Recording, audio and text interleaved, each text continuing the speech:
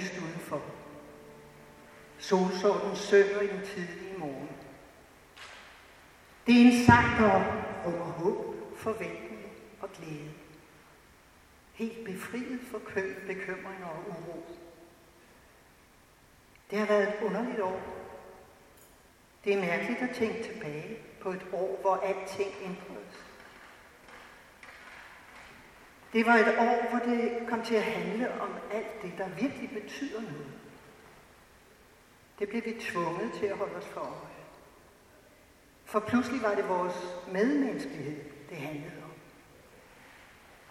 Ud af vores trængsler fødtes et håb om noget bedre. Men vandt vi eller tabte vi? Det er det, der afgør os nu. Måske genfandt vi meget mere, end vi tabte. Måske er vi slet ikke klar over det. I januar tænkte jeg, at lyset ville vende tilbage til os. Sådan føltes det. Og nu er vi igennem. Så meget igennem, at vi i hvert fald kan begynde at løfte blikket mod det kommende. Er det også sådan, vi har det indeni? At vi har skubbet os forbi alt det, der bremsede vores udsyn? Tør vi nu se længere frem? Tør vi tage imod fremtiden? Tør vi åbne os for den? For hvis vi ikke tør det, så har vi ikke vundet noget som helst. Jeg står i et landskab og kigger mig rundt. Alting er så åbent, så det er svært at vide, hvilken vej der fører frem. Er det den her, eller den der? Eller vi skal til at orientere os på ny i livet, selvom vi knap har overskuddet til det. Men det skal vi. Og vi skal have det overskud. Vi skal altid turde se længere frem. Det er ikke nok, at vi bare møder os selv. Vi skal også turde møde andre. Og hinanden. Ikke mindst. Måske skal vi bare vende os til chokket først. Vende os til det åbne land. Den grønne og blomstrende natur giver mig troen tilbage og genetablerer kontakten til noget dybere i mig. Der træder jeg mig selv i møde og får modet til at møde andre. Måske er det det, som vi altid skal. Ture og genopbygge os selv. Og genetablere os selv i forhold til verden. Det er ikke verden, der er gået under. Men måske er det vores tro på verden. Vi troede, vi kunne alting. Vi troede, at verden var vores. Nu har vi fundet ud af, at den måske bare er til låns. Og det er et udlån, der hele tiden skal fornys. Måske er det det, der er sket. Jeg er klar til alt det nye.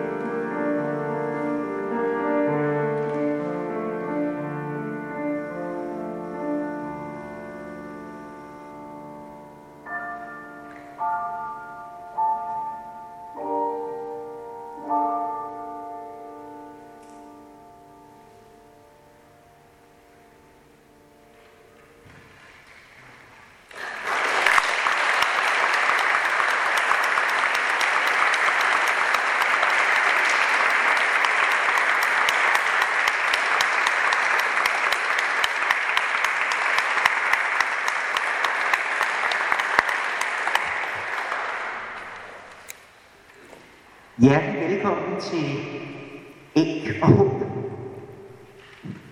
Der er ægget. I løbet af aften bliver der en masse både æg og håb. Og hvorfor det hedder æg og håb, det kommer vi tilbage til senere. Jeg tænker, at æg er sådan en slags... Altså jeg ved ligesom til påske, nogle gange så er det pakket ind, der er vanvittigt flot papir om, og hvis man er heldig, så får man nogle æg, som faktisk er noget godt chokolade, men der er også mange æg, som ser rigtig gode ud udenpå, og så spiser man det, det er noget billig chokolade. Men jeg kan godt love jer, at der kommer 4 menneskelige æg i dag, som er helt fantastiske, og så kommer der en masse musikalske æg, som er lige så utrolige. Og jeg vil starte med at sige tusind tak til Mika Philborn og til Ulla Henningsen.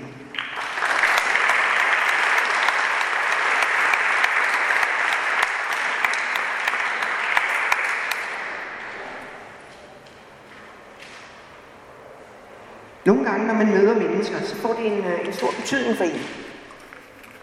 Vi mødtes for, jeg ved ikke, er det 15 år siden? 12 år siden. 12 år siden. Kan du huske det? Ja, det kan jeg. Jeg kan tydeligt huske den første dag, jeg mødte dig. Så cyklede vi rundt alle kendisbutikker på Vesterbro.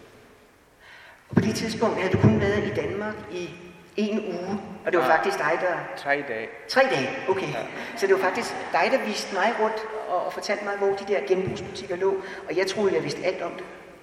Og da det så skulle faktisk alle tingene ud, jeg skulle købe ting til en stenalderboplads, ja. Og så sagde Niels i præsten Niels i Apostelkirken, og egentlig var det jo meningen, at vi skulle have været i Apostelkirken i dag, men der er husbukkeangreb i konstruktionen, så derfor er vi flyttet herover i det her fuldstændig magiske rum. Det er ikke noget dårligt bytte.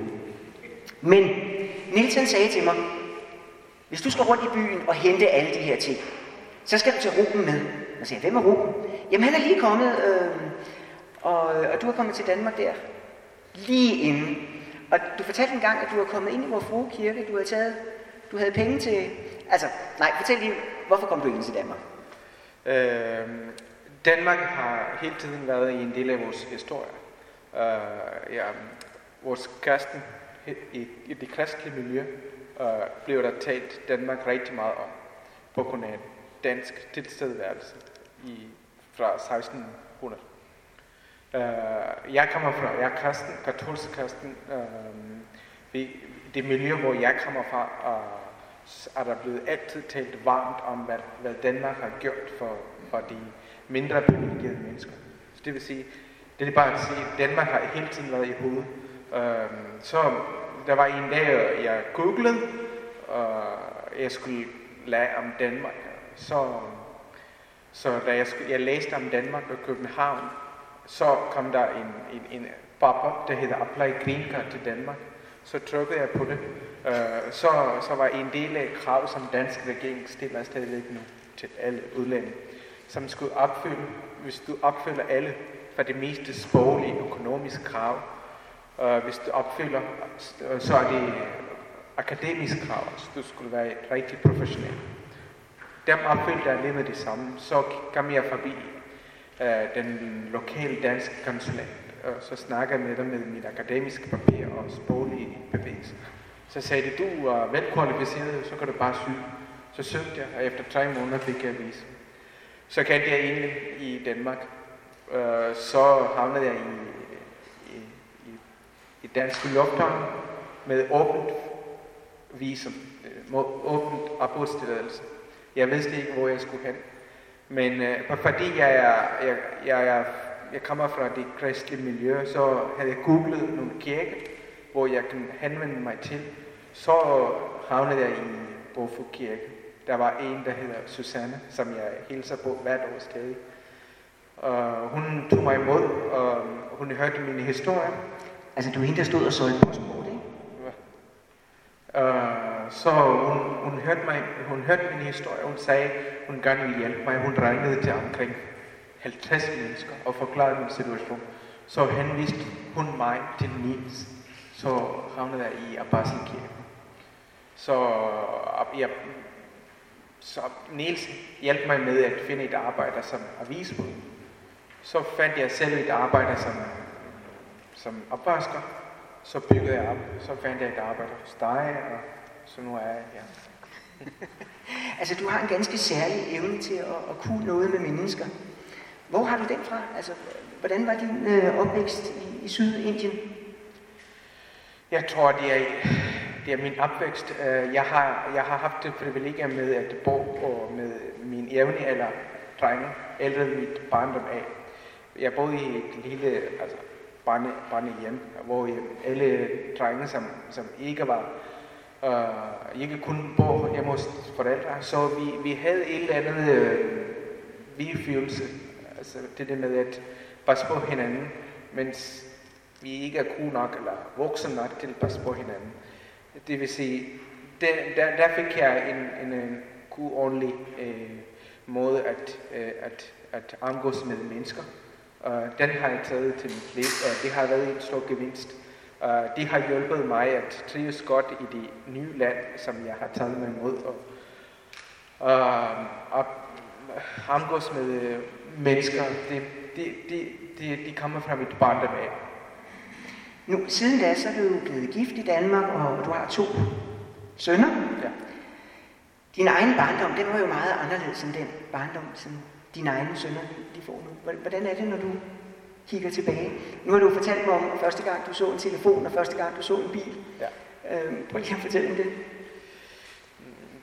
Jeg havde en drøm om, mens jeg gik i skole, at jeg skulle tage en telefon og snakke. Det var den tid og det sted, jeg boede, der, mens jeg var et barn. Men mine drenge, de lever i en helt anden tid, eller helt andet del af verden, kontinent. Så men de har også helt andre udfordringer, end jeg har. Så det er ikke mad, eller det er ikke et sted at bo, det er et problem hos dem. Men det er nogle helt andre udfordringer, de skal kan man sige, takle. Ja. Hvordan er det at komme fra en kultur og så være i en anden kultur? Altså mennesker er jo mennesker. Nu har du på et tidspunkt, der arbejder du på et plejehjem. Og der gjorde nogle iagttagelser der, hvor de kunne se, at der var nogen, som jo i princippet levede et meget rigt og velfungerende liv. Det eneste var, at der kom altså aldrig besøg for de der pårørende, der kunne tilgive, eller der kunne give det der liv en særlig kvalitet, altså en menneskelig kvalitet.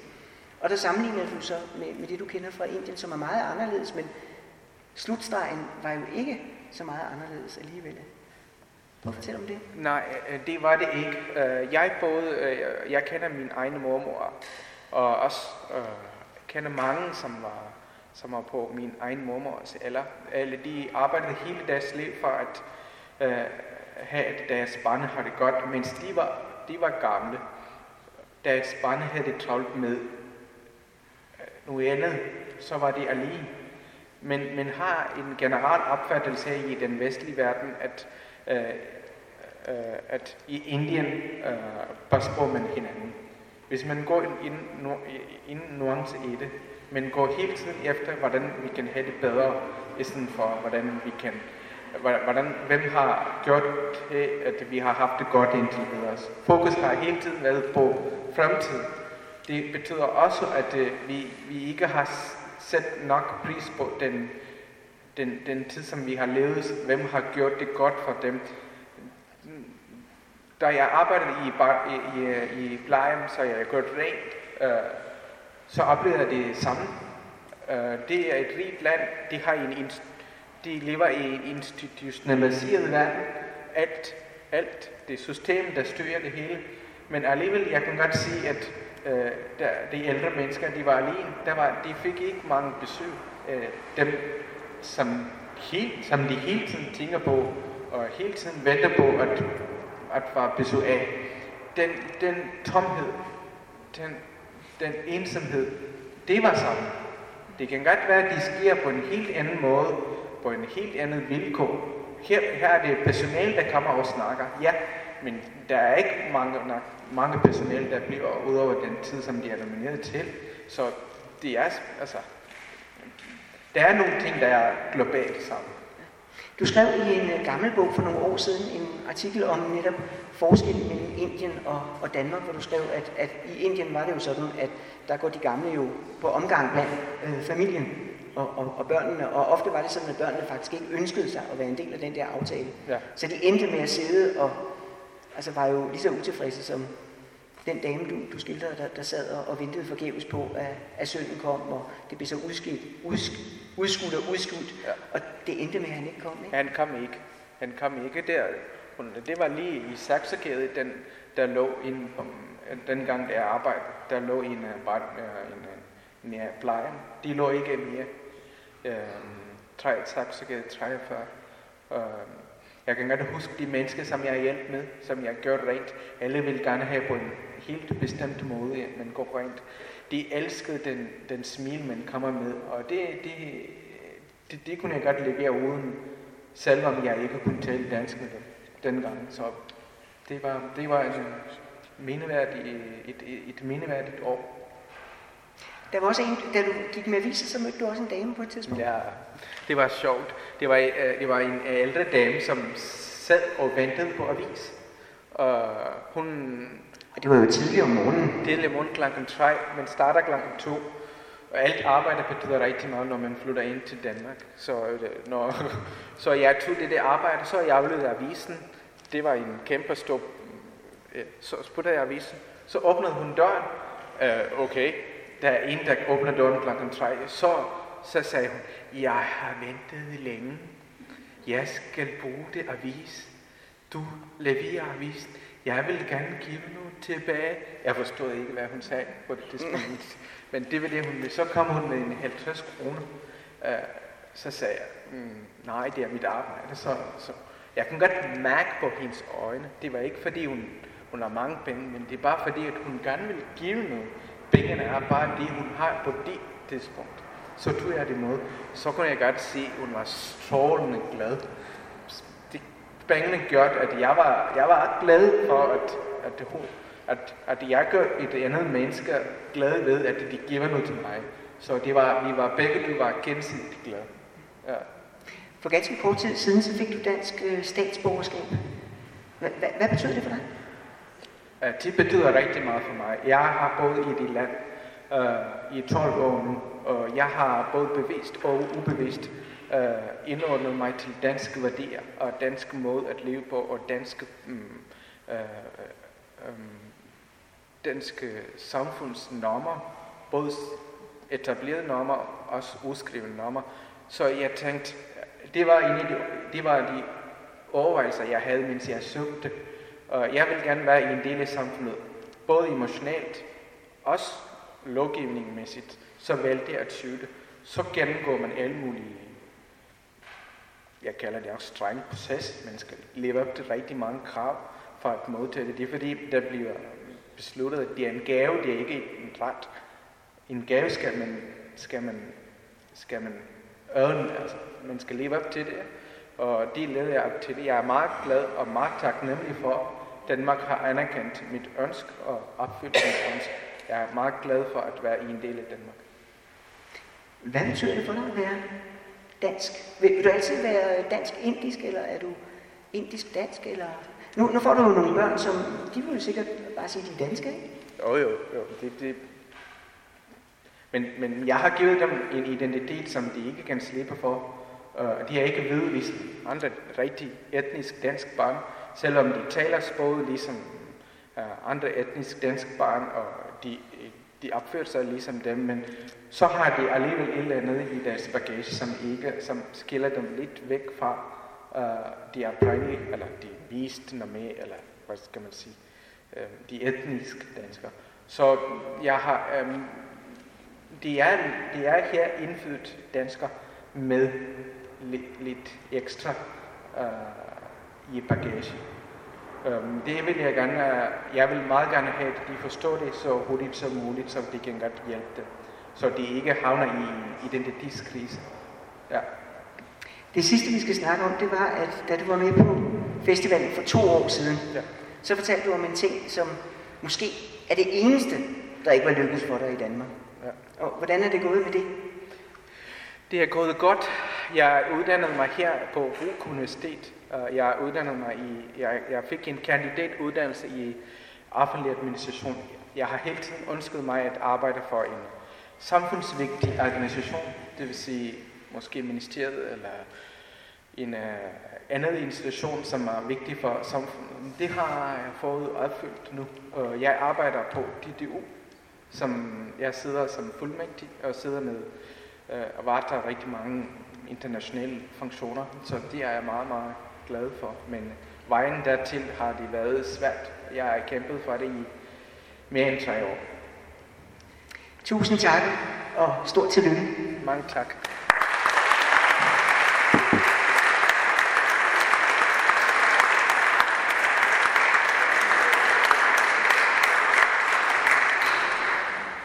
Katrine? Nu skal I lægge mærke til, mens I sidder her, og mørket langsomt falder på, så bliver den her stjernehimmel, vi sidder under, den bliver tydelig. Der er små lys i de her fakler, som hænger oppe over jer. Og nu bliver der mere stjerneskudsmusik. Velkommen til dig, Katrine. Tak. Ja. Ja. Tak skal I have. Jeg synes, når man har så mange ting, som jeg har, så skal man lige gøre sig lidt klar. Men det er jeg nu. Så jeg vil gerne spille noget for jer, som er en blanding med, hvad kan man sige, mit eget, og også blandet ind med noget nordisk folkemusik. Så det er sådan lidt af det hele, kan man sige.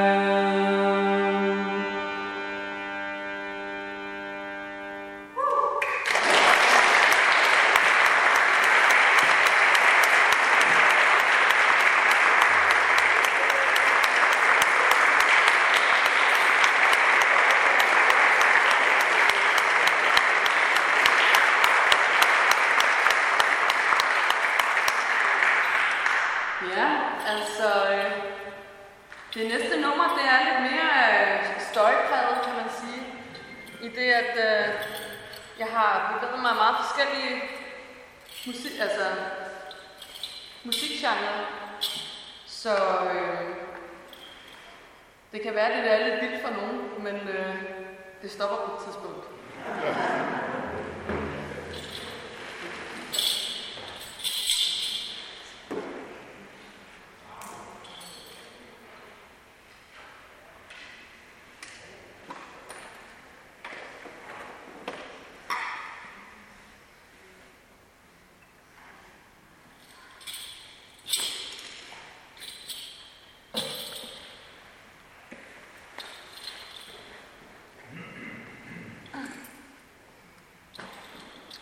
Så var det, man bare skulle have en eller anden roadie eller sådan noget, der bare gav en guitaren i hånden, men undskyld, at det lige tager lidt tid at skifte om, men sådan er det.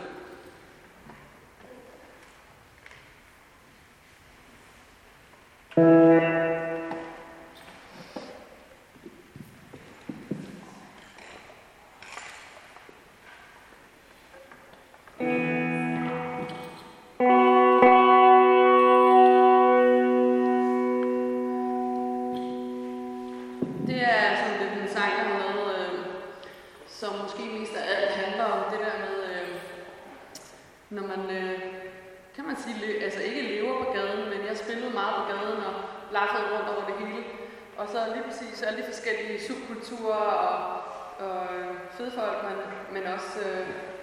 men også bare, hvad kan man sige, ja, det ukommercielle liv, kan man sige.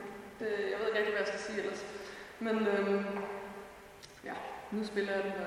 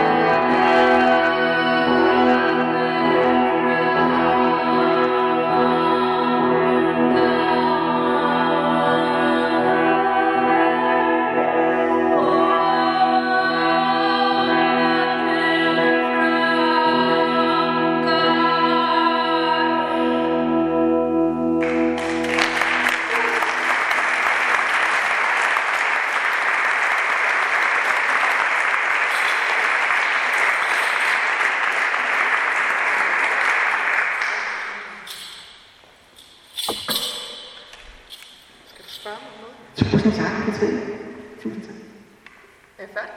Ja. Jeg synes, det er dejligt. Anne, du er ved at sætte høreapparatet.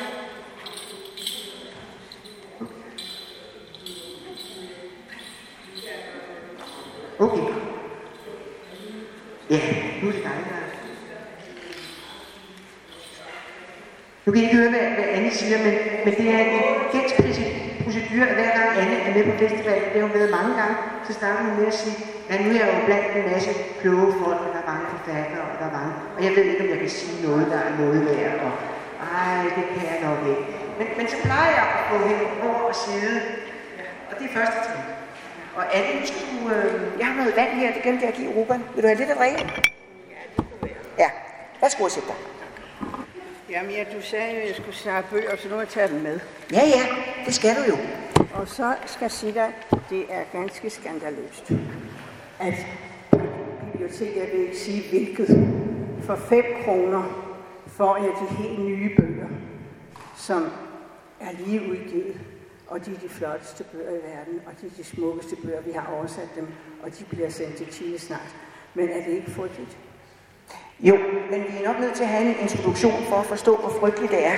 Men det frygtelige er, at de bliver ikke læst, og det er derfor, de sælger dem, fordi jeg spurgte jo, hvorfor koster de kun 5 kroner. Det er, fordi de bliver ikke udlånt. Men hvad er det for noget med dig og børnebøger og Chile? Altså, du bor på Vesterbro. Hvad har du at gøre med Chile? Altså, vi skal ikke snakke om Vesterbro. Altså, kan vi ikke snakke om et andet sted i København. Men jeg bor der på en stiftelse til ældre damer, der har kendt bedre dage.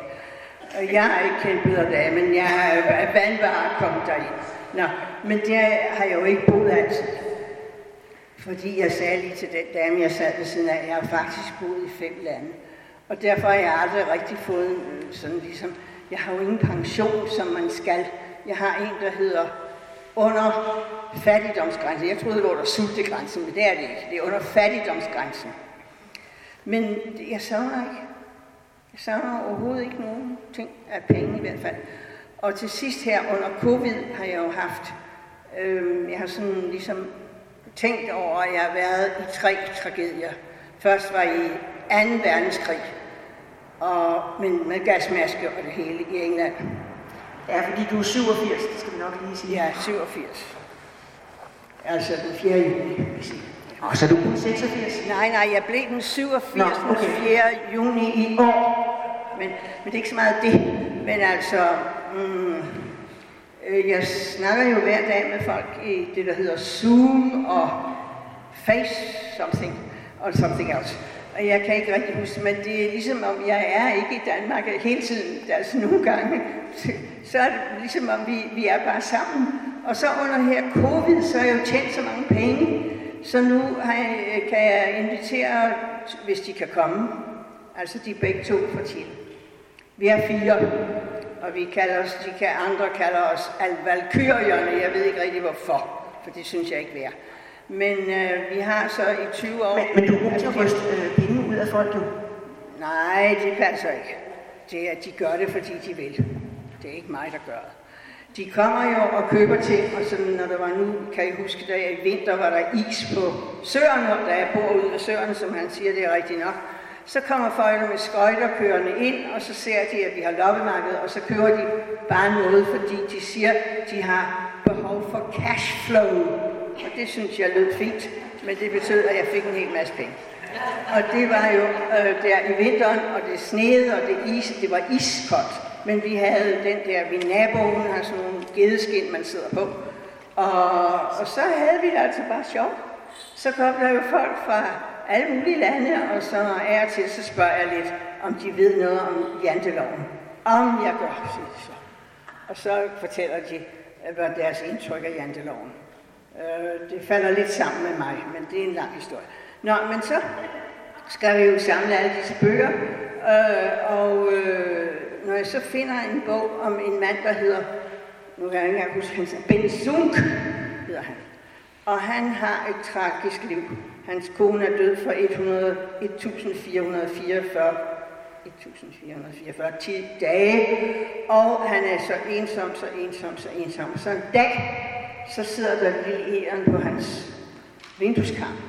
og de udvikler så et venskab, hvor både egerne skælder ud, og manden skælder ud, og der går forskellige ting.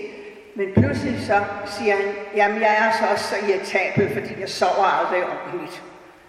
Nå, siger egerne, hvor sover du ikke? Jeg sover så godt, siger han så. Jeg har en vante, jeg sover i. Ja, jeg kan se, du har en vante, den har du sikkert stjålet. Nej, den har jeg fundet, og den er god kvalitet. Nå, men i hvert fald så bliver de sådan lidt mere venner, og så en dag så siger egerne, jeg har en lille flaske her. Er det alkohol? Nej, det skal ikke være så mistroisk, det er ikke alkohol. Det er en af mine drømme. Den vil jeg låne dig. Og så kan du jo så se, om du kan drømme bedre og sove godt. Og så tager han jo så den her, og så pludselig så ser man et helt billede af, jeg har den med, du kan se den bagefter. Et helt dobbeltside, hvor han spiller et eller andet trompet, og hele verden, og man kan så se et billede af hans kone der i baggrunden, og så den næste dag, så er han så sød ved egerne, for han har sovet godt. Nå, siger han, så var det jo godt. Og du var med i min drøm, siger han så. Nå, var jeg det? Ja. Nå, og så udvikler det sig, til sidst, så ser man, at egerne er flyttet ind, fordi det var under sneen, der var den lige ved at dø, og dens ene ven var død, og dens hale var helt stiv, den lå i sneen, det var helt dramatisk. Og så var den kommet så ind og bor nu hos ham, og han spiller trompet hver dag, og han er i frisk humør, og så siger egerne, og når jeg lægger mig her ovenpå der og sover til middag, så kan jeg høre, at din kone synger med, når du spiller. Og så tænker jeg, det er jo ligesom historien med suttekluden. Børn har en sutteklud, så vel skal de ikke sove, vel? Nå, han har så fundet sig et egern, og igennem egern har han så kommet tilbage til sin trompet, og så har han fået sin identitet tilbage, tror jeg.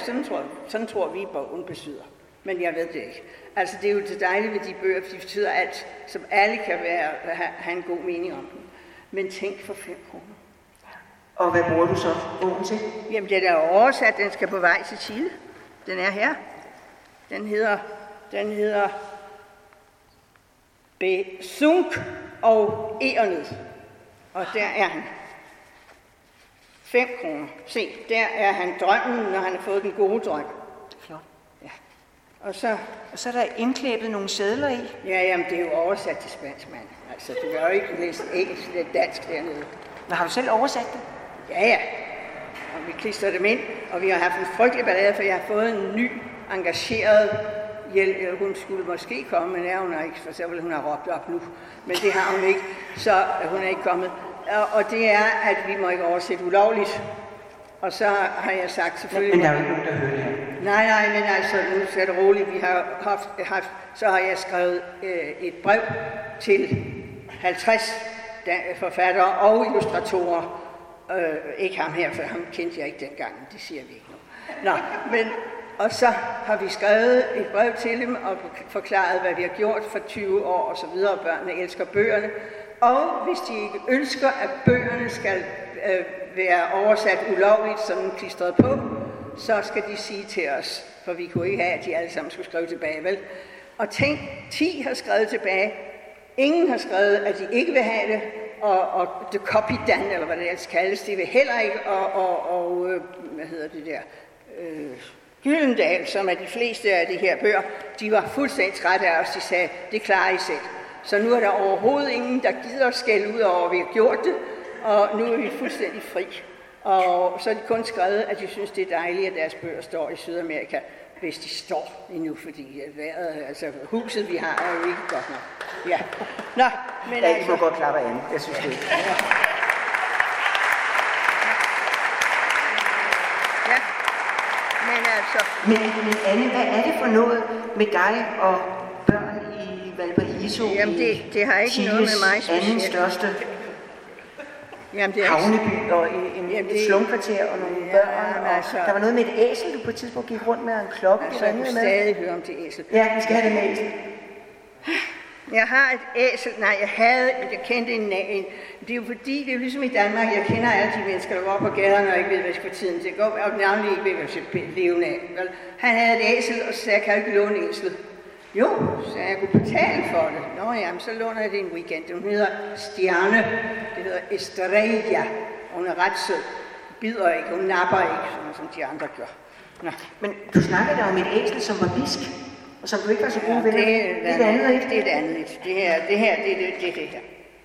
Nå, okay. Og så kørte jeg jo op, der gik jeg op ad bakkerne, der er 42, men altså dengang var mine ben ikke så dårlige, som de er nu. Og så ringede min klokke, og så kom børnene løbende, fordi i den tid, det var jo i 2001, og der var der hverken det ene eller andet fjernsyn eller apparat, i hvert fald havde de ikke noget. Så det var bare, at de kom. Og så sagde jeg jo til dem, at nu kunne vi jo læse en historie. Og så havde de sagt, så de på det, og det var sådan en eller anden dansk bog, som var nem, og jeg havde den, det var på dansk, fordi vi havde jo oversat noget som helst. Og så syntes det virkede, og så tænkte jeg, så er der nok flere, der vil, og så må vi hellere sætte det i system, og så fandt jeg nogen, der ville hjælpe, og så er det sådan sket. Ja, nu har vi 10.000 bøger og 8.000 børn, og så, nu er jeg jo ikke, fordi det der covid, det har lige været noget af en plage for nogen af os, ikke for mig. Men altså, jeg har jo fået en masse penge ud af det. Men altså, så måtte jeg jo sidde her i København i julen, hvor jeg plejer at være i Chile, og læse sådan nogle julehistorier på en mobiltelefon. Og jeg var helt hæs til sidst. Og så sendte de tilbage, det er fint, men du skal læse det hele en gang til, og så lægge den ned. Hvordan lægge den ned, siger jeg så. Ja, du må ikke læse sådan, du skal læse sådan. Nå. Så kunne jeg det næsten uden ad med alle de der julehistorier.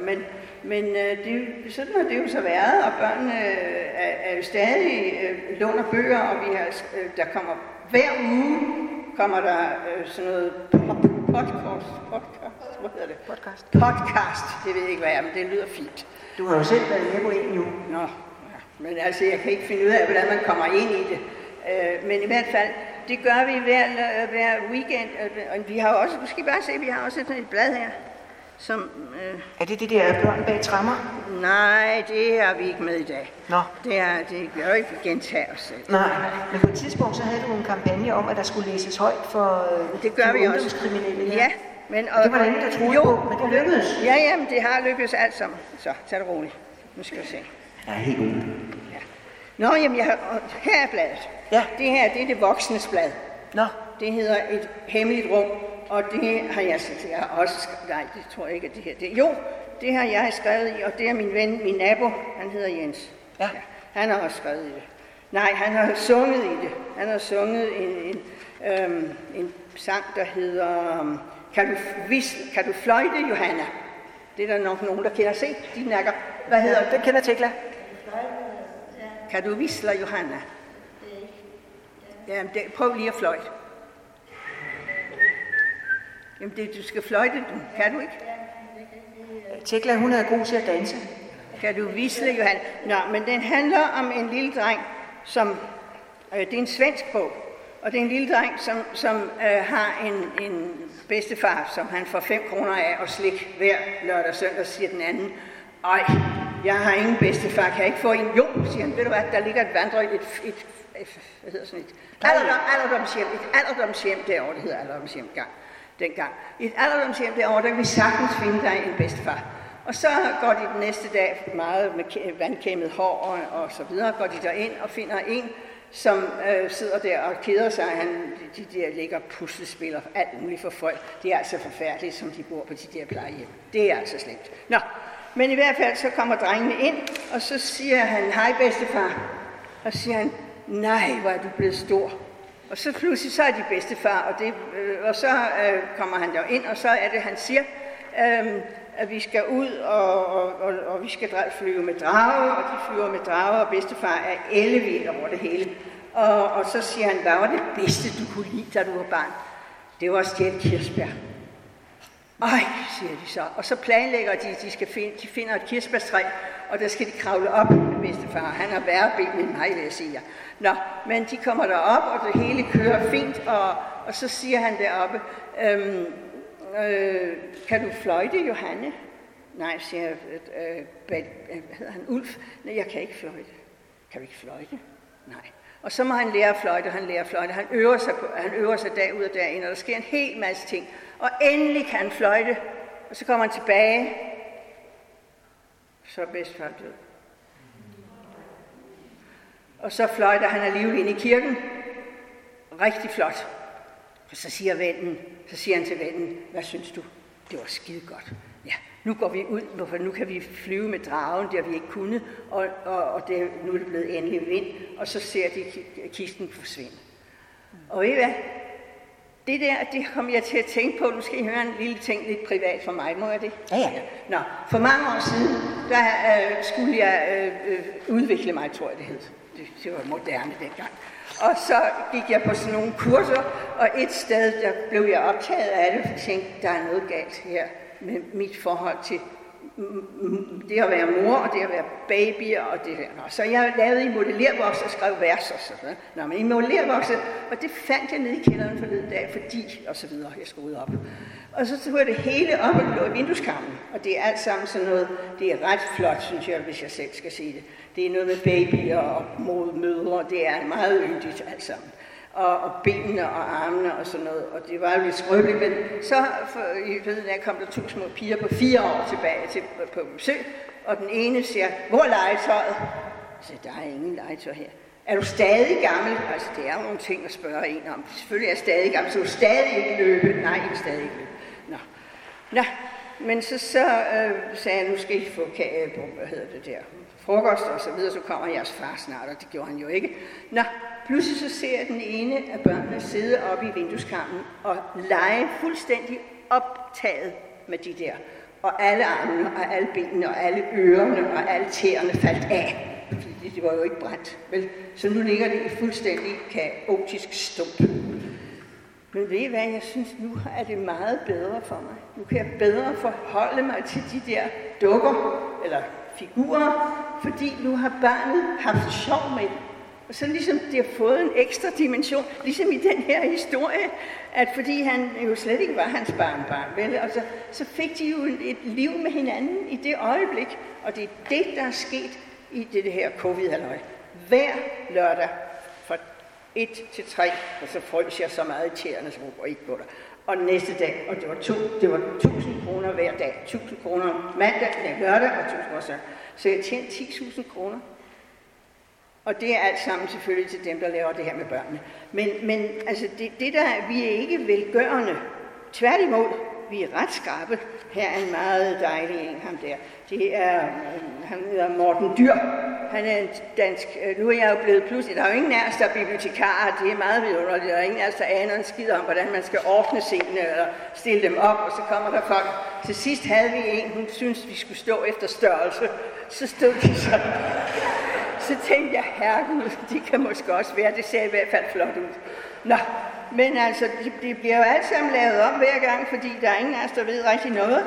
Men nu har vi jo fået nogle gode tips, og det har jeg hørt i radioen, fordi vi skal skaffe nogle penge, og så har jeg hørt en mand sige, når man skal finde penge, så er det bedst, man leder efter dem der, hvor de er. Og det synes jeg var virkelig genialt, så jeg skrev straks en ansøgning til ham. Han er multimillionær, men jeg har ikke hørt fra ham. Jeg er sikker på, at du hører fra ham. Og tusind tak, for at du kom her i dag, Anne.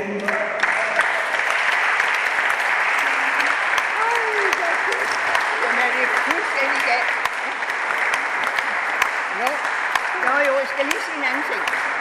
Anne er jo ikke sådan, at komme ind. Nu skal lige høre. Lige der var sådan et tidspunkt, hvor alle naboerne begyndte at sige, at jeg skæmmede vores facade med alt det der, og jeg hængte op for at sælge. Nå, og lige det, de havde stået og skældt mig ud, så kom der et ægtepar, og så siger damen, jeg vil gerne have den der, og den der, og den der. Og så siger jeg, jamen det bliver 2.200 kroner. Ja, og så siger jeg, så kan jeg se, at du har været i Chile. Kan du også tage et spansk? Ja, noget, sagde jeg. Ved du hvad, vi har en datter, hun har brug for at få lært noget, så kan hun ikke komme. Så kom hun jo, og så fik vi jo også 2.000 kroner ud af det, og hun fik 12. Det var bare det, jeg ville sige.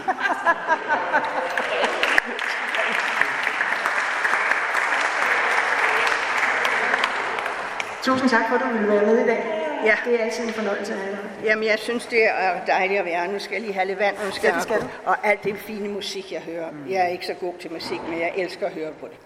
Men jeg har ingen radio mere, den er også gået stille. Men nu skal vi have noget musik, hvor du ikke behøver at pille høreapparatet ind eller ud, eller hvad Ja, du nej, har. ud. Ja. Nej. Fordi det er Bodil, hvis du skal have fat i. Hvem er Bodil? Ja, men Bodil er et eller andet sted. Ja. Fordi der er noget herovre. Godt. Du har gemt. Så tager jeg lige se det. Det ligger hernede under stoffet. Og hvorfor har vi gemt det her, Bodil? Det skulle være lidt en overraskelse. Sådan at det ikke tog vand. Fordi det kan de godt gøre. Det er syngeskole. Og jeg skal lave en lille mini-klangmeditation, som kommer til at vare cirka 10 minutter. Og jeg gør lidt ligesom jeg plejer at gøre. Jeg laver klangmeditationer i 2 kirker. Og så laver jeg det også i huset i Nana på Vesterbro, hvor vi også laver klangmeditationer. Og det er sådan noget med, jeg plejer normalt at guide noget mere, det vil jeg ikke gøre i aften. I aften vil jeg sige meget lidt. Det handler egentlig bare om, at alt sammen skal sidde helt stille. Tag lydene, vibrationerne ind, og bare mærke, hvordan kroppen bliver stille og rolig. Og bare lytte og mærke, og så gør skålene resten. Skålene gør det, at de sender nogle vibrationer og nogle toner ud i rummet, som jo efter min mening er helt fantastiske til at skabe en afslappethed og en ro i både krop og sind og tanker, og ikke mindst tankerne. Det sker nogle gange det, når man hører et anslag, enten en gong eller en syngeskåle, så får hjernen sådan et lille knockout. Så kroppen kan ikke koncentrere sig om så meget, så man kommer helt automatisk til at sidde lidt mere stille. Så det vil jeg glæde mig til at gøre i cirka 10 minutter. Ej, det glæder jeg mig til. Jeg skal lige sige, inden du går i gang, det er, at bagefter der holder vi pause. Jeg vil ikke tage mikrofonen bagefter. De her skåle, de skal have lov til at klinge ud. Og så kan I gå ned i menighedsrådssalen hernede. Menighedsrummet. Og der vil være te og kaffe, og der vil være iransk fiskedrik. Og vi holder pause i 20 minutter. God fornøjelse. Tak. Så bare synes jeg godt så. Mærk stillheden og mærk roligt og tid.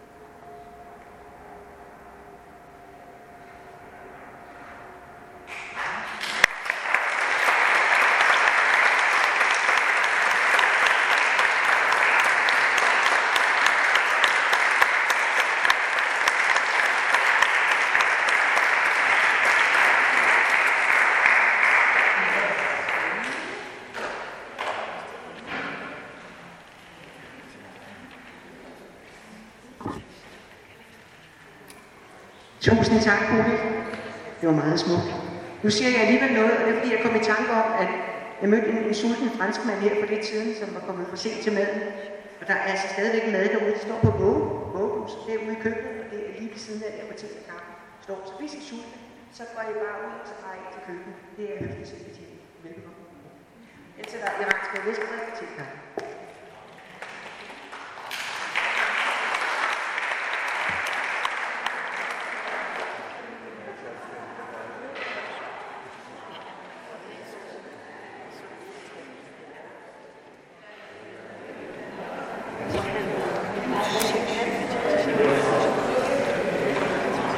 I'm very pleased to be able to welcome Lotte Arnsberg. It's good to have. And Carmen Moore, all the way from New York. What a pleasure to have you here. Yes. And you want to say some words about the first piece and the second one as well. Right. And the third. And the third. Hello, delighted to be here. I'm still in the air somewhere, but my heart is here with you. Lotte and I have been, this is our second theater. This is, now I'm with you. This is our second theater piece, but we've been writing songs since 2010 or so, together. And I sit down at the keyboard, she takes a microphone, and we just start and find what we need to find. But while in Central Park a while back, we saw an enormous root coming out of a tree, and we just started getting interested in trees and how they work with each other, speak to each other. So we've come up with this work called Embracing the Root. And it is the story, the way we present it, of a woman, a modern woman, who is suffering a breakdown, basically, and is trying to get through a forest, and she just hates the trees. They're just in the way. And so she's lost in the woods. And that's the name of our first song.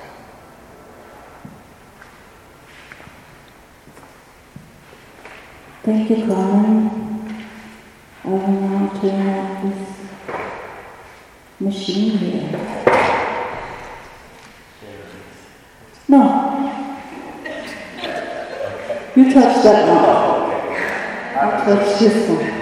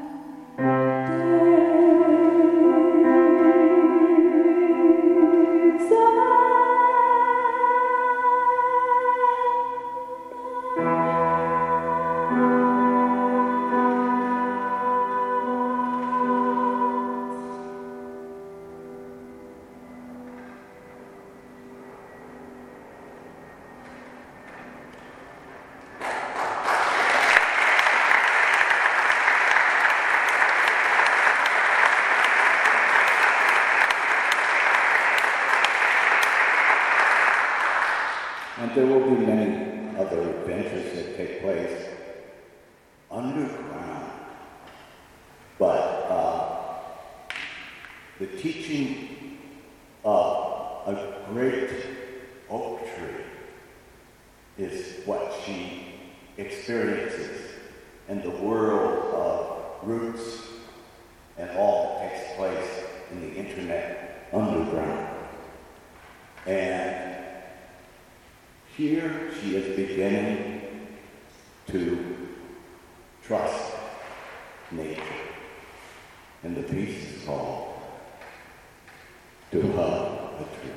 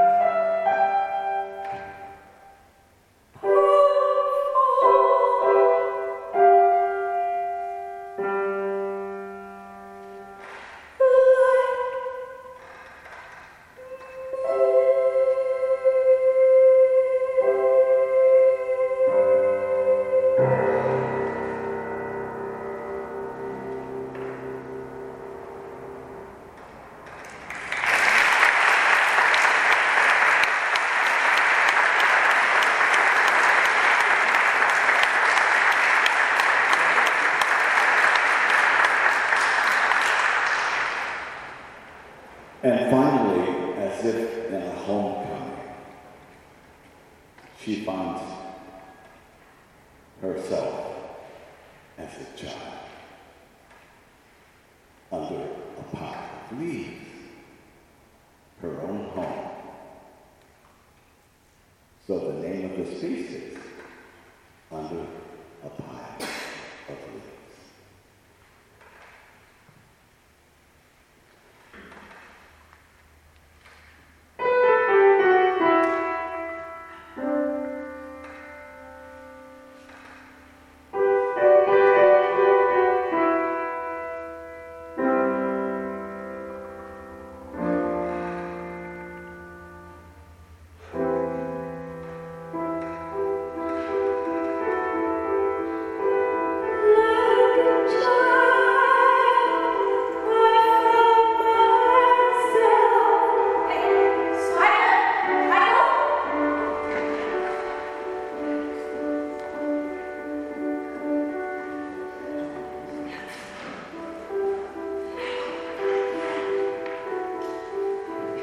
The rascal is running out.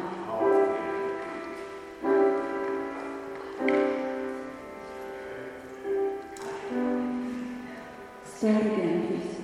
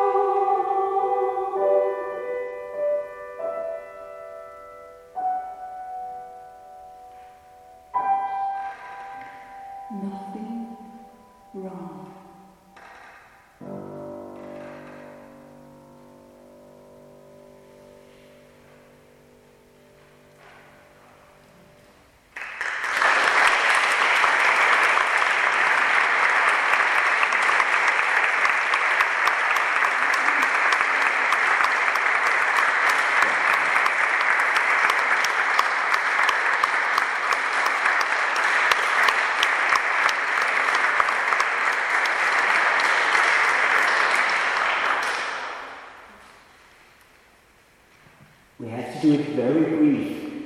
What is it you've been singing? Is it an upcoming performance or what is it?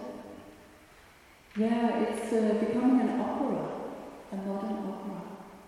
And we are aiming for a premiere in New York in the spring of 23, right? Maybe 22 in the autumn. But it is about the healing powers of nature and how we, if we are lost in stress and modern life, machines, telephones, computers, we can find a lot of healing in nature. That's what I do all the time in charity. And you see, this is a man of nature, so I stick to this guy. Just to say that the teacher that fascinates us, the teachers are the trees, and all of these things I'm sure many of you have been reading about. What we never suspected was the truth of trees becoming communities that look after each other.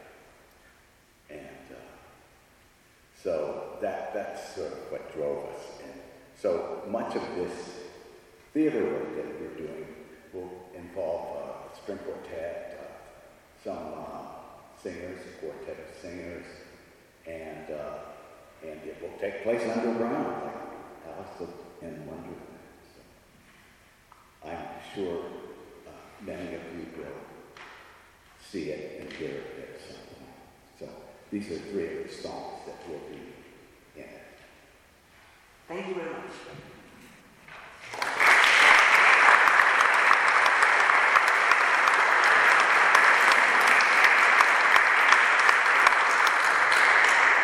Nu er det allerede blevet mørkere udenfor. Når I hæver blikket, så kan I se, at stjernehimlen er langsomt ved at blive tændt over os. Stjerner og håb og drømme hænger jo sammen. Og den næste, vi skal møde, det er Nicole. Og hvis der er nogen, der er god til at se noget i andre mennesker, så er det Nicole. Velkommen, Nicole.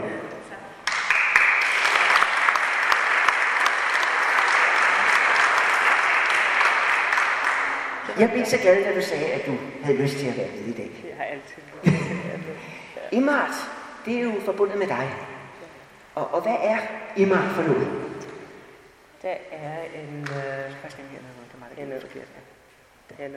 Det er så svært med mikrofonen. Er det rigtigt her? Godt. Imart, den står for International Migration Meets the Arts. Og vi er en kunstorganisation, som arbejder med at få kunstnere, som kommer fra udlandet til Danmark, men vi har også haft aktiviteter i Sverige og Finland faktisk. Så vi fokuserer på networking, som er en meget vigtig ting i Danmark, og især i Danmark, synes jeg. Vi har haft noget rigtig godt samarbejde med andre større institutioner og også caféer, hvor vi udstiller kunstners kunst. Og vi har haft et samarbejde for eksempel med Hope Now, som er en anti-trafficking organisation, hvor vi havde en open call, multimedia open call til en udstilling i Arbejdermuseet, da det var den der Stop Slaveri år, hvor det havde en permanent udstilling, men det var et hjørne, som var pop-up. Og så havde vi samarbejde der, og så det er et eksempel på en samarbejde. Du har altid en meget stor entusiasme, når du møder andre.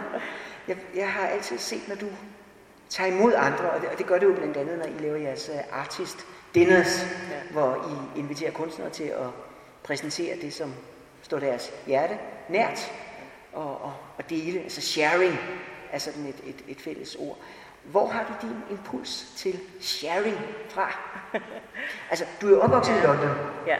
Og så har du forældre, som, var det der er noget Jamaica, noget indisk og sådan noget, og så er du italiensk gift i dag, og så er du her i Danmark nu. Ja. Sharing, sharing, hvor kommer det fra? Ja, som Mikkel siger, jeg var født i England. Mine forældre flyttede til England, da de var teenagers og mødte hinanden der. De var født på Jamaica, og min morfar kom fra Indien til Jamaica og så til England. Så jeg har et blandet baggrund. Jeg er også en middle child, og jeg mener faktisk, at have den stilling i familien er noget, som påvirker min måde at være på også. Så mine forældre, de flyttede fra London, da de var 22 og 24, tror jeg, og jeg var 1 år gammel, til et område, som var meget hvid. Altså, vi var en af de første mørke familier i området. Så jeg er simpelthen vant til at vokse op med forskellighed og at være sammen med folk, som er anderledes end mig. Men jeg har også været heldig, at mine forældre har lært mig, hvordan andre måske vil se på mig, og hvordan jeg skal håndtere mig selv. Og jeg har altid været meget afslappet med mig selv og med andre, lige meget hvor de kommer fra. Jeg tror også, at jeg var god til skolen. Så jeg kom på et skole, hvor der var mennesker, som havde flere penge, end vi havde. Så også klassemæssigt, jeg har fra tidlig alder været med forskellige folk fra forskellige klasser og forskellige farver. Vi tog altid turene op til London og besøgte familie. Og ja, jeg er at home with difference. Jeg skrev en kort artikel engang, som hed At home with difference, hvor jeg reflekterede over måske hvorfor jeg er så afslappet med de her forskellighed, og jeg har den talent, at jeg kan gøre andre afslappet også. Ja. Jeg har lært, at det er en talent, der er ikke alle, som kan gøre det. Men det er naturligt for mig. Jeg kan godt lide mennesker. Ja, simpelthen. Nu er du med på en festival, som hedder Æg og Håb. Ja. Der er meget håb i det, du laver. Altså, der er en tro på, at vi er en del af en fælles surdej, at vi kan noget sammen. Og Imart er jo også blevet organiseret som en forening, og I har lavet bestyrelse, og altså har lavet det sådan, konstitueret det. Ja. Hvad er dine visioner for arbejdet, det videre arbejde? Ja, det er et godt spørgsmål og timely spørgsmål, fordi vi var meget påvirket af COVID. Altså, de fleste, det vi har gjort, handler om at være sammen og være i nærheden af hinanden. Du har været med til vores Imart Dinners. Og jeg tror også, at jeg er meget Imart. Altså, det er mig, der gør meget af det praktiske arbejde, og det er mig, der tager imod folk også. Og jeg er ikke så god til at det med at socialisere på internettet. Det er noget lidt fremmed for mig. Så under corona kunne jeg ikke tage mig sammen til at samle os på skærm. Det kan godt være, hvis der var en anden i den hovedposition, at de kunne gøre det, men det kunne jeg ikke. Jeg havde også lige født et barn, og min krop har ændret sig, så det skete meget under corona. Og, så vi har ikke haft noget, hvor vi kom sammen i den tid, men vi har arbejdet på at få en ny bestyrelse, som er fantastisk. 4 meget stærke kvinder i forskellige positioner, og vi har udvidet vores advisory board til at være internationalt. Så der er rigtig mange færdigheder der. Så vi tog også den tid til at reflektere over, hvad vi havde lavet de 3 år inden corona, fordi vi lavede rigtig meget. Jeg har ikke en kunstnerisk baggrund. Jeg er samfundspolitiker, hvis man kan sige det. Jeg har en Ph.D. i samfundspolitik. Så jeg har en social baggrund, så det med at lave kunst og arbejde i det kunstverden var noget nyt for mig. Og jeg lærte meget. Jeg synes, vi gjorde rigtig meget rigtigt. Men en af de ting, som vi har tænkt meget over, og vi var nødt til at overveje, er, hvordan vi kan lave videre sustainably, for want of a better word. Fordi vores arbejde har været frivilligt. Og jeg var så heldig at have et deltidsjob, som var god betalt, så jeg brugte rigtig mange timer på Emart, men det kan jeg ikke længere. Og det er heller ikke en sustainable måde, bæredygtig måde at tænke på en forening eller noget, som skal leve videre. Så det er det, vi har snakket meget om, og vi har nogle planer om at fokusere på 2 ting. Jeg vil ikke sige, hvad de 2 ting er, men vi ved med Emma Dennis, det er en meget vigtig del af arbejdet, og måske vi er lidt endnu mere internationalt, end vi er nu. Vi får rigtig meget ud af at samarbejde med nordiske samarbejdspartnere, og der er mange andre i andre lande, som er interesseret i det, vi laver. Jeg tror, det er på grund af den kontakt, vi har med kunstnere, direkte kontakt.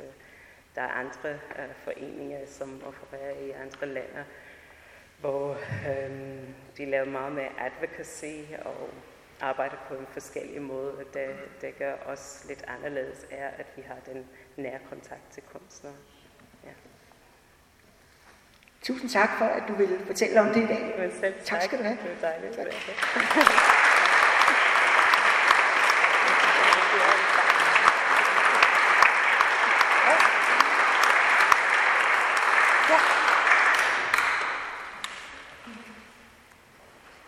Jeg er altid så glad, når du siger ja til at komme herned. Og nu jeg synes, du halter lidt. Ja. Er noget galt? Gammel knæskade, der er brudt ud. Ja, du behøver ikke mikrofonen nu. Eller hvad? Nej, det tror jeg faktisk ikke. Det behøver vi måske ikke. Jamen, så skal man bare tale så højt. Men det kan man selvfølgelig også. Altså, vi har jo ikke aftalt, hvad vi skal tale om, men der er jo en masse at tale om. Altså, du rydder dig ud i alle mulige underlige ting. Du plejer altid at sige, at du har... Hvor mange jobbetegnelser du plejer at have? Nej, jeg plejer at sige, at jeg har haft 54 forskellige job, siden jeg var 16. Og jeg er blevet fyret fra rigtig mange af dem. Og forfremmelserne, de har ikke været så mange. Men, Michael, det handler jo først og fremmest om, at jeg er drønhamrende nysgerrig. Og har faktisk været det lige siden jeg var en lille dreng. Jeg mødte min gamle dansklærerinde for nogle år siden, og så spurgte jeg, om hun kunne huske mig. Og så sagde hun, ja, jeg kaldte dig sirenedrengen. Nå, hvorfor det?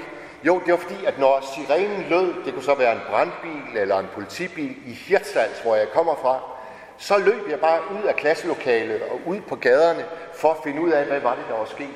Hvor var branden? Hvor var bankrøveriet? Hvor var måske ulykken? Så sådan var jeg som dreng. Drønhamrende nysgerrig. Og det har jeg så, gudskelov, bevaret. Det er jeg stadigvæk. Og det er derfor, at jeg ikke er ked af, ikke ligesom at finde min hylde. Jeg vil nok nærmest rive alle hylder ned, og så finde noget andet at læne mig op af. Sådan er jeg. Men Mads, samtidig så fortæller du også historien om, at inden du begyndte at arbejde der i, var det Hjørring Asylcenter? Ja. Så var du Mads, som sad derhjemme og kiggede ud af vinduet og var godt tilfreds med den udsigt. Altså, du havde ikke behov for større horisonter, og så skete der noget. Jamen, der sker jo det i alle kunstnerliv, at man går fuldstændig bankerot ofte. Og det var tilfældet, da jeg søgte job i Hjørring Asylcenter. Jeg havde ingen erfaring overhovedet med det felt, og fik jobbet sammen med en murer, en tømrer og en bankerot slagter. Og vi var 4 umage mænd, og lige pludselig så skulle vi tage imod 485 asylansøgere fra 25 forskellige nationer. Og vi har fået at vide af Jammerbugt Kommune, der drev det hele. Jammerbugt, det er altså bare et stærkt ord. Og det passede så godt til de her folk, fordi de havde altså bare ingen menneskelige egenskaber overhovedet. Min chef og underchefen, de var virkelig håbløse til at tage imod mennesker, der jo alle sammen havde det til fælles, at de havde en omgangskreds, der var lige 0. Sådan er det jo, når du havner i et nyt land, du kender 0. Så må den første opgave, vi har som nation, som individ, jo være at sikre et netværk til mennesker, der ikke har et. Det var fuldstændig helt uden for deres begrebsverden, at det var vigtigt. Og det var faktisk også lidt uden for begrebsverdenen for slagteren og tømreren og mureren. Men jeg synes, det var det aller vigtigste. Og derfor var det faktisk det, jeg satte fokus på. Og vi lavede en lille bitte Facebook-gruppe. Ligesom dig, Nicole, I har jeres Immers Facebook-gruppe. Der lavede vi så i Hjørring en Facebook-gruppe, der hed Venligboerne. Ja, det var sådan set bare det, den hed. Venligboerne i Hjørring. Og det er jo fordi, det klinger sådan godt med venligboere, og så venligboerne. Og så alle 485 asylansøgere ind i den Facebook-gruppe. Og lige pludselig, så havde vi jo et hav af sprog. Vi havde et hav af opskrifter på mad. Vi havde et hav af opskrifter på fede, skønne digtere. Godt nok tit på sprog, vi overhovedet ikke begreb, når de ligesom blev lagt ind i gruppen. Men bare skriftsproget var jo også vidunderligt at kigge på. Hvis du tager den måde, som man skriver på i Eritrea, det skriftsprog, det er så flot at kigge på. Og så gør det faktisk ikke noget, at man ikke fatter en bjælle af, hvad der står. Det gjorde computerne faktisk heller ikke. Det der Google Translate, det virkede simpelthen ikke med det sprog. Det var ret fascinerende. Og egentlig lidt befriende, at der er noget, de ikke kan gribe om. Men for dig som menneske, så betød det også, at du fik fat i noget, som du ikke havde fat i før, ikke? Fordi sådan som du har skildret dig selv, så virkede du ret håbløs der, inden at du begyndte at folde vingerne ud.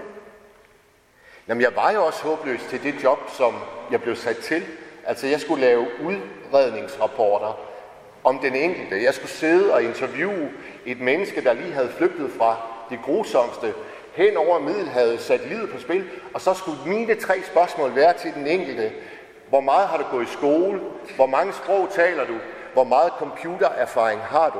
Det er jo grotesk, at det er de 3 spørgsmål, man som ansat bliver bedt om at stille til et menneske, der har været udsat for det her, og som nu er landet i lille Hjørring, og mest af alt har brug for at få en omgangskreds. En venskabsflok. Om ikke mange, så bare én i hvert fald. Det må da være kerneområdet. Men det bliver jo også et kerneområde for dig, fordi du har jo gjort det her i mange forskellige sammenhæng i lang tid nu. Altså, du er blevet sådan en menneskeformidler, ikke? Altså, du gør jo det der, at du bare stiller dig til rådighed. Du står der, og så lader du bølgerne sådan komme over dig. Ja, fordi altså 7. januar 2015, der gik vi imod min ledelse, fordi de forbød, at vi måtte lave en juleaftensfejring for alle dem, der kom fra Eritrea og Etiopien. Det er sådan, at de fejrer juleaften 7. januar, og vi opdager det her 5. januar. Og når jeg siger vi, så er det så mig og de frivillige, der er kommet ind i den her Facebook-gruppe. Og hvorfor måtte vi så ikke holde den her fejring? Vi trækker til det. Det gør man i et asylcenter. Men der sagde ledelsen så, nej, vi kan ikke favorisere enkelte nationer. Og det var så Eritrea og Etiopien. Hvor jeg tænker, jamen er der nogen i hele verden, der vil have noget imod en fest? Nej, selvfølgelig ikke. Men det blev ikke engang bragt ud i det åbne rum. Det blev ikke engang gjort til en mulighed. Det blev bare forbudt. Vi må ikke favorisere enkelte nationer. Fuldstændig håbløst argument. Så vi brugte Facebook. Og vi annoncerede efter et stort sted, hvor vi kunne holde den her juleaftensfest. Og så er der en ret gal gammel ven, jeg har, der hedder Tave Lytzen. Han havde købt en nedlagt baptistkirke i en udørk, der hedder Vesterbro. Og det vil han lave til sådan et fotokunstudstillingssted. Og han havde lige overtaget det. Og det fede var, at der var ingen møbler i rummet overhovedet. Et kæmpe stort kirkerum, helt nøgent. Døbefonden var faktisk det eneste, der var tilbage. Alt det var bare tomt. Og han sagde, det kan I da få lov til at låne, hvis I har lyst til det. Havde vi lyst til det? Det kan I tro. Men det var altså 35 kilometer uden for Hjørring og asylcenteret, så nu havde vi brug for transport. Igen så skrev jeg på Facebook, der er kun 48 timer til vi skal holde juleaften ude i Vesterbro. Er der nogen, der kan skaffe os nogle busser? Og så var der en, der havde en fætter, der havde en kusine, der havde en moster, der havde en tante, der havde et busselskab, og det lå godt nok lidt langt væk. Men da de hørte, at det handlede om at skabe en stor juleaften på sådan en skør dato, 7. januar, så ville de der godt køre det ekstra stykke, og de ville ikke have en krone for det, og de skulle nok betale benzinen, men kunne de få lov til at komme med ind i det kirkerum, fordi det var da godt nok et spændende selskab. Vi sad der 175 mennesker, og der var ganske få hvide, og rigtig mange sorte, og det var så spændende alt sammen, og chaufførerne, de gik med ind. Og det er jo det at sige, sådan en juleaften, den måde de fejrer det på, det er jo med dans hele vejen igennem. Det er jo ikke det der med at gå rundt i en stille rundkreds, som vi gør. Det er et kæmpe sydende, boblende rum af dansende mennesker. Og det var bare så fantastisk. Og jeg hader faktisk at danse. Jeg er ikke en danser. Men lige pludselig så opdager jeg, kigger sådan nærmest på mig selv, og så ser jeg, at jeg danser helt vildt. Og det er jo det, der hedder inspiration. Jeg blev inspireret af at være så lidt en regelbryder. Og jeg blev jo så også fyret 2 dage efter. Men sikke en fest. Og det var jo ikke nogen sorg, at jeg blev fyret, fordi der havde vi fået lov til at ligesom bruge sådan et rum, der var ejet af Hjørring Kommune, ikke Jammerbugt Kommune. Og det var der, vi lavede vores lille primitive café, hvor vi havde hjælp fra alle de 485 asylansøgere fra 25 forskellige lande. Kæmpe sjov kaffeslapperat, vi havde hver dag. Og så havde vi hjælp fra frivillige i Hjørring, der kunne se, det er da vildt inspirerende det her. Og så fik vi lov til at fortælle den enkelte flygtnings historie meget, meget ofte, efter at den først var blevet delt i kafferummet, ligesom her. Og så lagde vi den ud på Facebook. Og lige pludselig, så opdagede vi jo, at der kom mennesker fra Odense. Der kom sågar mennesker fra København op til Hjørring. Og hvad ville de op i Hjørring i et asylcenter, i et nedlagt opmagasineringsrum? Jo, de ville da møde ham der skolelæreren, hvis historie lige var blevet fortalt. Ham, der hed Fawaz Al-Sato.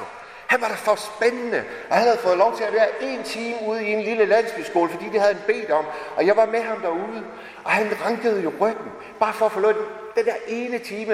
Det var hans fag. Han havde ikke haft lov til at udføre det i 3 år, men nu var han der igen.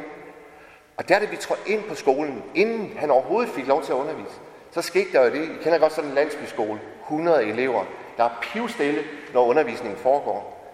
Og så ringer klokken. Og alle døre går op samtidig. Og det fosser ud med liv. Børnene skal ud af frisk luft. Endnu en skoletime overstået. Og den der lyd, jeg kigger på Fawaz Al-Sato. Og så ser jeg øjnene, eller tårerne, de triller ud af øjnene på ham. Og så spørger jeg selvfølgelig, hvad er der galt for os? Er du nervøs? Og så siger han på engelsk, han talte perfekt engelsk, han sagde, "This is the sound of school. This is the music I've missed for 3 years." Sådan taler en dedikeret skolelærer. Men sådan taler også alle dedikerede mennesker, der i 3 år har måttet undvære det, som de elsker. I mit tilfælde, så ville det jo være, hvis der var en, der kom og sagde til mig, Mads, du må ikke fortælle historier. Luk din mund, hold din kæft, som så mange chefer har prøvet at sige til mig. Men hvis det virkelig kunne lykkes for nogen, så ville jeg jo gå fra at være en meget, meget glad mand, til at blive dybt ulykkelig. Sådan der. Og det skal jeg heldigvis ikke. Du skal lige, inden vi slutter, skal du lige fortælle om dit nye arbejde. Hvad nummer er det? Jamen, jeg har jo faktisk 2 nye, som er kommet til, siden vi aftalte, at jeg skulle komme her. Altså, jeg har været opvasker på en campingplads i Nordjylland. Det havde jeg aldrig prøvet før, så det ville jeg gerne prøve. Og så er jeg jo blevet ansat... Er det dit natarbejde, I hører om? Nå, der er også det. Jeg er lige blevet ansat af en fodboldklub op i Vendsyssel. Og vi spiller ikke i den bedste liga, vi spiller i den næstbedste liga. Og der skal jeg så være sådan en, der tager imod spillere fra det store vilde udland. Vi har spillere fra Kongo, Elfenbenskysten, Holland, Estland. Altså fodboldverdenen er ret fascinerende. Er du en fodboldfan? Nej. Det tror jeg nemlig ikke. Nej. Men den kan også være rigtig spændende. Og så, når vi slutter her, så cykler jeg lige så langsomt ind med min knæskade ind til Rådhuspladsen og Studiestræde, fordi der laver jeg radio på Radio 4, og vi sender klokken 24 til 2, og det er 2 timers direkte radio. Og der er det fede for lytterne, at det er slet ikke mig, der siger noget. Det er dem, der ringer ind til programmet og fortæller, hvordan de har det, hvad de laver på det her ukristelige tidspunkt midt om natten. Om angst, om lykke, om frygt, om kærlighed. de store temaer, og jeg synes, det er vildt sjovt. Så det kan vi jo faktisk nå hjem og høre. Ja, det kan I. Tak for, at du var med os i dag. Det var sådan så det.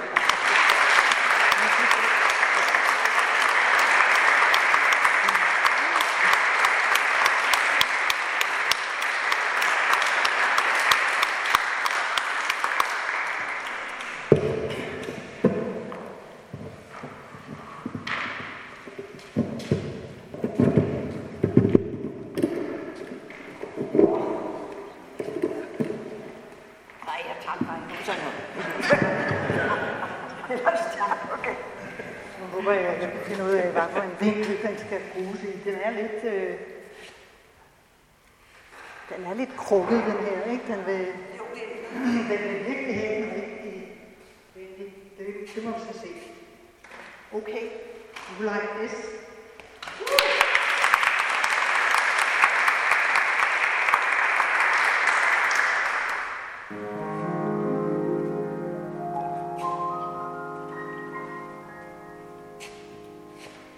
Them that have, them that's got, shall get. Them that's not, shall lose. So the Bible said, and it still is news. Mama may have, and Papa may have. God bless the time that's got his own. That's got his own.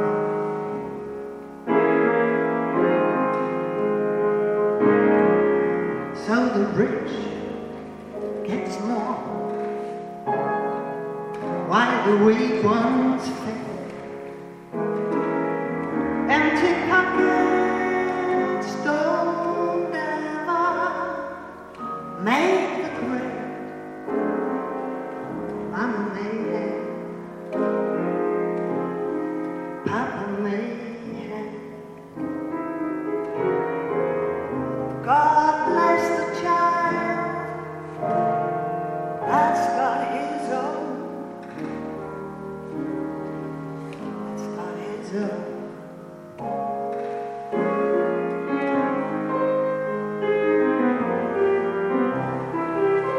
Money you got and lots of friends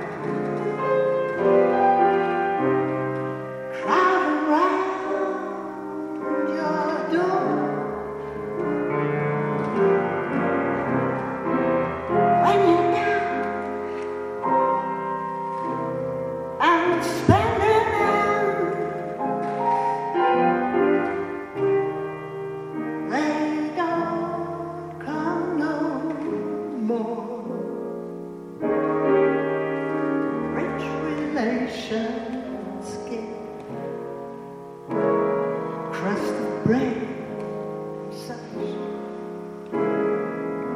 You can help yourself, don't take too much. Mama may have, and Papa may have. God bless the time that's got his own. That's got his own.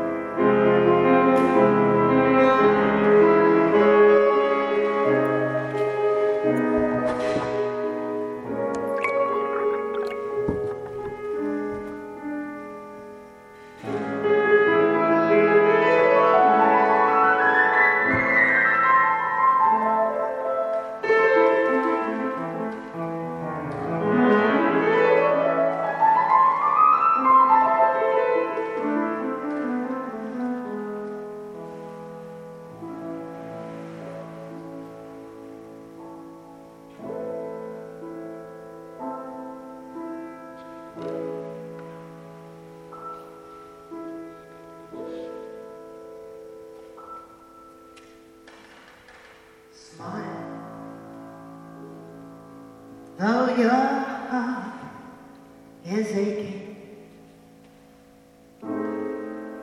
smile, even though it's breaking. When there are clouds in the sky, you'll get by. If you smile through your fear and sorrow, smile, and maybe tomorrow you'll see the sun come shining through for you.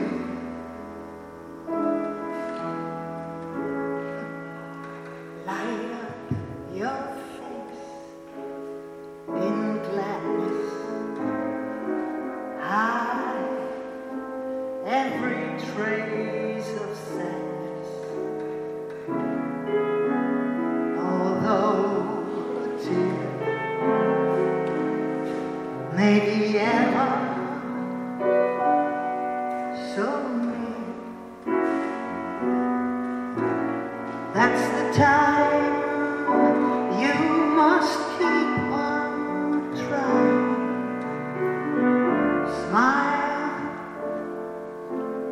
what's the use of crying? You'll find that life is still worthwhile if you just smile.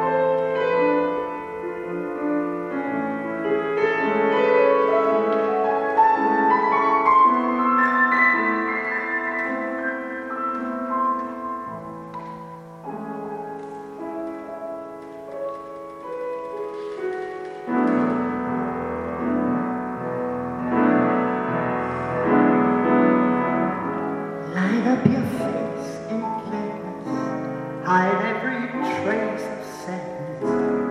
Although a tear may be ever so near, that's the time you must keep on trying.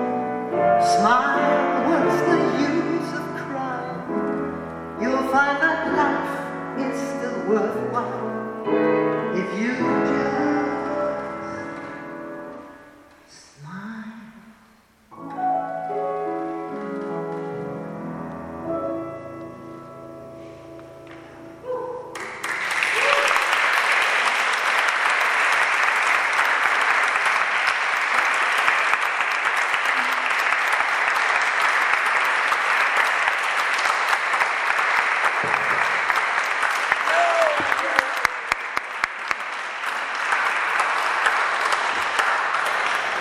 Altså, er der noget bedre? Tusind tak. Nikolaj Hess. Ulla Henningsen.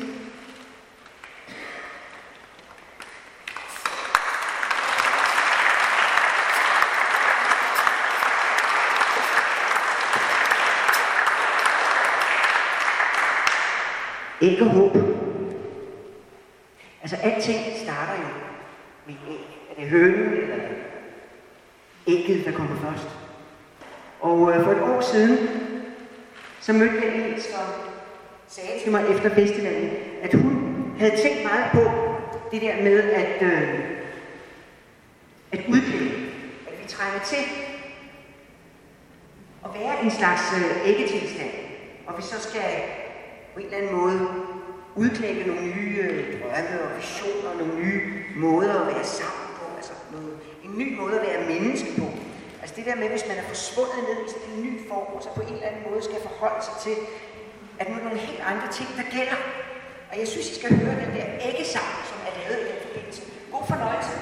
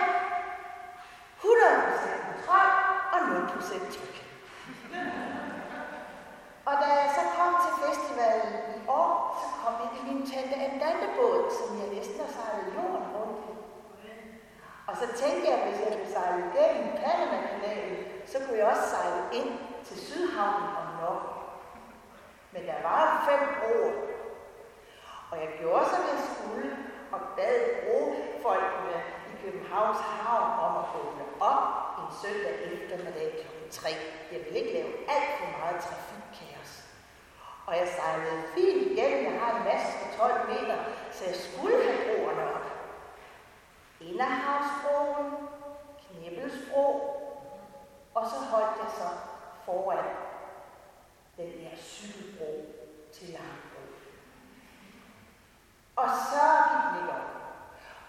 cirklede jeg lidt for motor. Kiggede i en sort diamant, som var man ikke lidt til. Kiggede lidt langt med den anden. Hejde var man heller ikke lidt til. Heldigvis var der sådan en lille lysevogn og en lille afdeling over der og rundt. Og rundt. Og rundt. Og så fik jeg en telefonopkald. Desværre broen ikke gå op. Og jeg kunne heller ikke komme ud. Så jeg måtte overnatte mellem Vesterbro og Knivesbro. Og næste formiddag, så sagde de, måske kunne den gå op, måske ville det tage 3 uger. Og der var det, jeg havde en ung gast Mette med mig, og hun sagde, vi skal igennem. Og der, kl. 1:30, gik broen op. Der følte jeg som om, ægget klemmede, og verden åbnede sig for mig. Og smutrøg, cykel og langbrød, og ned til bryggerbåden, og hele vejen igennem til Norge. En befrielse, en dejlig fornemmelse. Og alligevel er jeg nu herinde i et fantastisk fællesskab. Jeg er født i København, men jeg er kommet ud af København, og jeg har arbejdet 2 år gammel. Og nu synes jeg, at jeg ligesom er tilbage i livet igen. En fantastisk fornemmelse. Og hvis nu man ikke vidste, hvad der skete, når man sprang. For livet, det udfolder sig i spring. Hvis nu man ikke vidste, at et æg ville klække. Hvis nu man forestillede sig, at 2 æggeblommer inde i et tvillingeæg sagde til hinanden, tror du, der er et liv efter klækningen? Jamen, hvem kunne forudse det? De spring kender vi ikke, og dem skal vi udforske. Og jeg vil synge en lille sang for jer fra Sydafrika, hvor jeg har arbejdet meget. Jeg har haft et tendandandehus i Sydafrika. Og en dag jeg var i mit tendandandehus, så kom der en stor, kraftig hvid kvinde ind med 3 små sorte børn.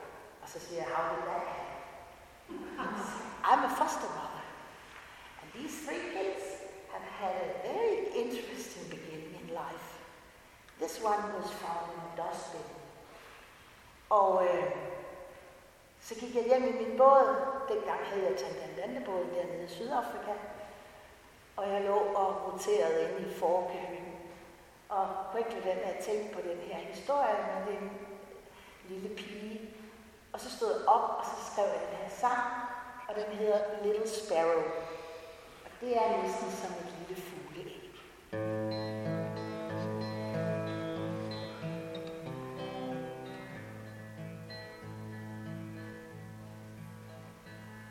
He found her in a dustbin, she was warm and still alive. He passed her by coincidence with Johnny and his wife. He needed milk and sugar from the ball that was beside. But he came home with something more and showed her to his wife. They sat with her all afternoon, caressed her in his arms. They fed her with a sugar spoon and had her in her arms. They talked about her name because she looked just like a bird. They called her Little Sparrow, 'cause just little sound was heard. La la la la la la la la la la la la la la la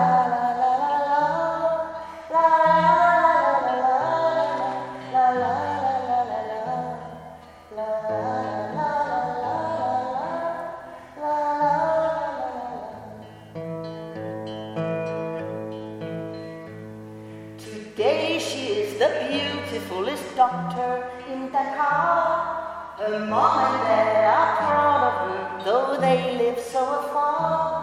She has a husband, fair and young, and house in neighborhood.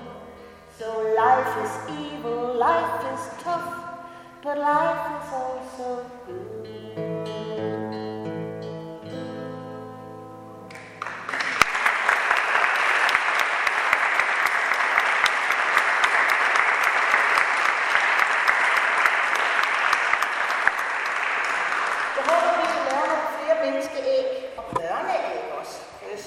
skæg ting, at man kan lege i sit æg.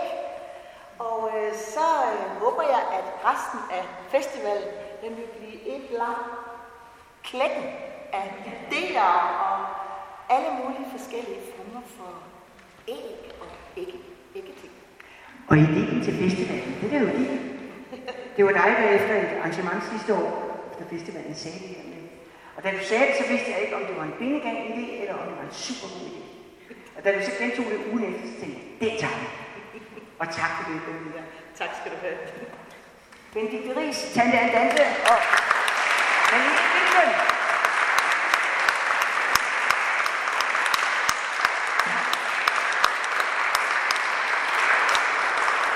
Og det her var jo samtidig en reklame for, at festivalen fortsætter. Og det er jo i morgen i Prøvestenen ude på Amager. Og der har vi jo en overraskelse, fordi vi har et æg mere. Og Benedikte, hun er... Ej, du er ikke træt af æg, men du så lidt prøvet ud lidt tidligere på dagen, fordi det her æg har jo, i fantasien har det jo været kæmpe stort. Det er blevet lidt mindre altså siden da, men det eksisterer. Og i morgen kan man så opleve det ude på Prøvestenen fra kl. 12 til kl. 21, og der er alle mulige med. Der er et fuldt program med Lille Abbestrøm og en masse andre. Og så fortsætter det videre til Vandløse på tirsdag, og til Vesterbro på torsdag, og slutter på Christianshavn på søndag. Men altså alt det her kan jo kun lade sig gøre, fordi der er så mange talentfulde kunstnere, som er dristige nok til at tilbyde mig deres talenter. Og det er en kæmpe fornøjelse at lave det her festivalarbejde, og tusind tak til alle sammen. Giv dem en hånd.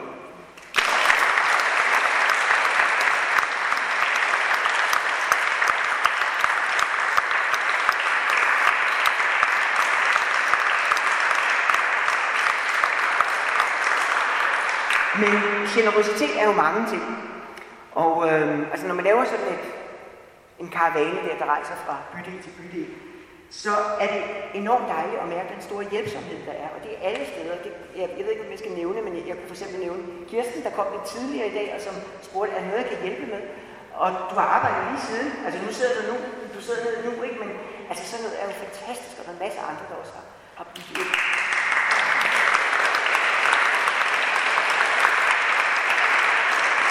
Vi kan sikkert godt høre, at vi nærmer os noget, der minder sådan lidt vejs ende på en eller anden måde. Men vi er ikke helt færdige, fordi først skal vi slutte, som vi begyndte med Michael Filborn, og bagefter så er der en overraskelse. Fordi det er en konstellation, som jo altså ikke har optrådt tidligere. Og jeg er meget spændt på det. Hjertelig velkommen til Michael Filborn først, og bagefter på scenen sammen med Katrine og Valkyre. Så... Og tak for, at I vil være med, og I vil åbne og dermed også lukke festivalen. Tak for jer.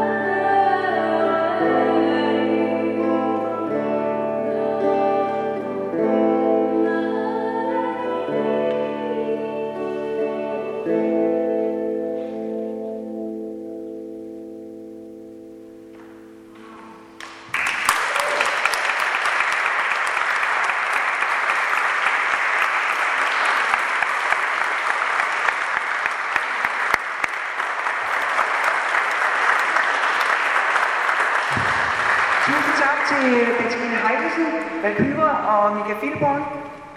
Tusind tak for, at I ville prøve noget, jeg aldrig har prøvet før. Ja. Jeg håber, at I fortsætter på en eller anden måde. Det kunne være dejligt. De andre har også en mulighed for at fortsætte det på festivalen. I behøver ikke gå endnu. Altså, det er sådan, at der er faktisk lidt rødvin og lidt snacks herude. Og der er også te og kaffe og iransk sommerdrik. Så bliv og fejr festivalåbningen sammen med os, hvis I har lyst. Ellers ikke senere på festivalen, håber jeg. Ha' det godt.